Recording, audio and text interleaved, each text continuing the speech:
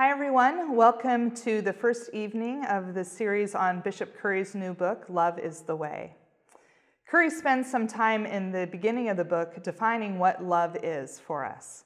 In English, we have one word for love, but in the Koine Greek, the language of the New Testament, there are three words for love. The first is eros, which is the love that you have toward a spouse or partner or your significant other. The second word is philia, or brotherly love, the word that the city of Philadelphia is named after. I might call it sibling love. And the third word for love is agape love, love for the other. It's this agape love that is the focus of Curry's book. He describes it as a sacrificial love, a love that is gift. He uses the famous John 3:16 passage, "For God so loved the world that he gave his only son." That's agape love. Curry says that God gave. God did not take, God gave. God expresses God's love as gift. So I have lots of questions about that. What does it mean to give out of love? How do I know that what I'm giving is really a gift and not an exchange? Something that I give in order to get something in return. And how do we practice this? I mean, the circumstances of all of our lives are so different. So how do we know that we are really loving, that we are really giving of ourselves in that agape way? It will look different for each of us, won't it? I like practicalities. I like to find concrete and practical ways to practice agape love. Because for me, agape love is a practice, a constant practice. It's a spiritual discipline, a form of prayer, something I do to let go of my own ego so that God's love can be more present in me. Of course, the great example of this is Jesus. Jesus was the master of agape love. The way he lived his life, the way he showed up for others, the way he held people accountable, all of this was his practice of agape love. Now, some theologians use the word kenosis to describe this. Kenosis is another Greek word that means self-emptying. And in the case of Jesus, kenosis was Jesus's emptying himself of his own will in order to live God's will.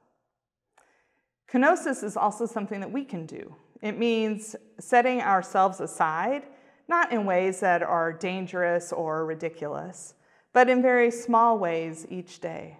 It means paying attention to why we do what we do, why we hold the opinions and beliefs we do, and challenging ourselves on those opinions and beliefs.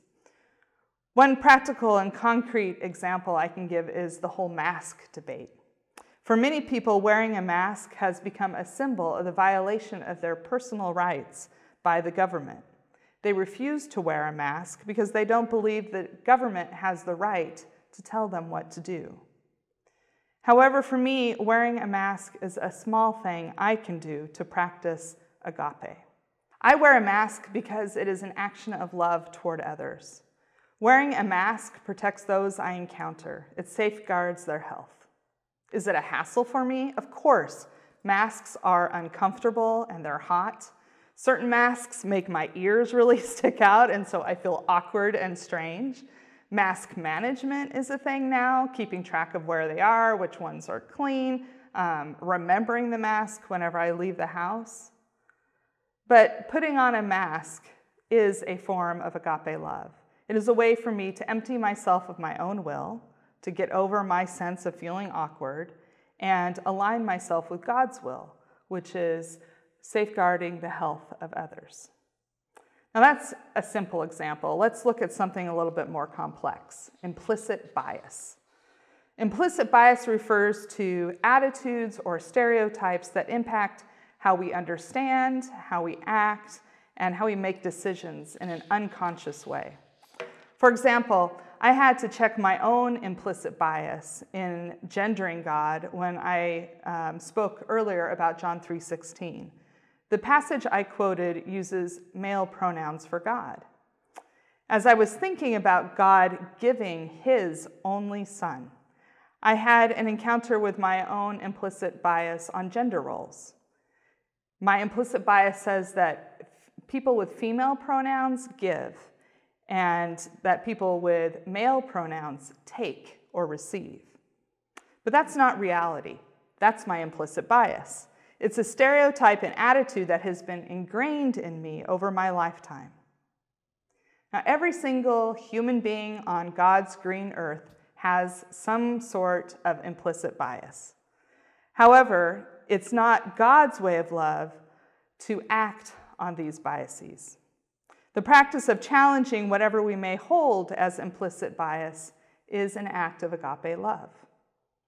Think about what would have happened to George Floyd if Derek Chauvin would have challenged his own implicit bias. For me, the practice of agape love is a daily practice I engage. I often fail.